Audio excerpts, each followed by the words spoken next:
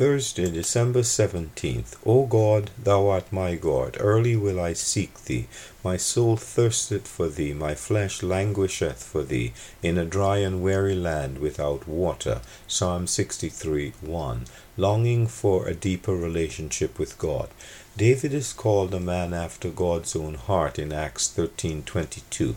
He was far from perfect and had many ups and downs, but throughout most of his life, David hungered and thirsted after God. One thing I have desired of the Lord, that will I seek, that I may dwell in the house of the Lord all the days of my life, to behold the beauty of the Lord and to inquire in his temple.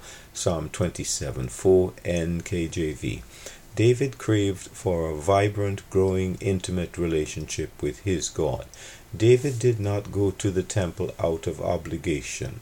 The object of his heart was to gaze on the beauty of the Lord. He was a seeker after God, a beautiful example for us today. Each of us can ask himself, am I a man after God's own heart? Do I thirst after him? Do I long for an intimate relationship with my Lord? David thirsted for God himself, not for what God could give him. It is easy to thirst after the blessing and forget the blesser. David didn't want to know about God. He was committed to seeking God earnestly. David was not seeking a feeling that would come and go, but a relationship with the only one who can satisfy the longing of the human heart. To develop this kind of intimacy takes time. David said, early will I seek you. He also was willing to trust his God. In Psalm 139:23-24 he says, search me, O God, and know my heart.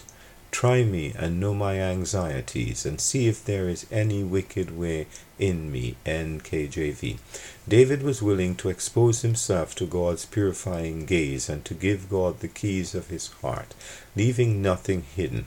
David's dynamic and intimate relationship with his God shaped his perspective on life.